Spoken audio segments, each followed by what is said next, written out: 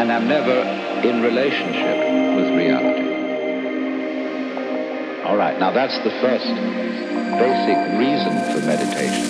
But there is another sense, and this is going to be a little bit more difficult to understand, why we could say that meditation doesn't have a reason or doesn't have a purpose. And in this respect, it's unlike almost all other things that we do, except perhaps making music and dancing. Because when we make music, we don't do it in order to reach a certain point, such as the end of the composition.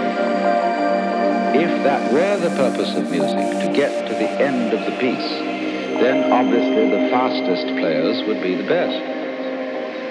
And so likewise, when we are dancing, we are not aiming to arrive at a particular place on the floor, as we would be if we were taking a journey. When we dance, the journey itself is the point. When we play music, the playing itself is the point. And exactly the same thing is true in meditation.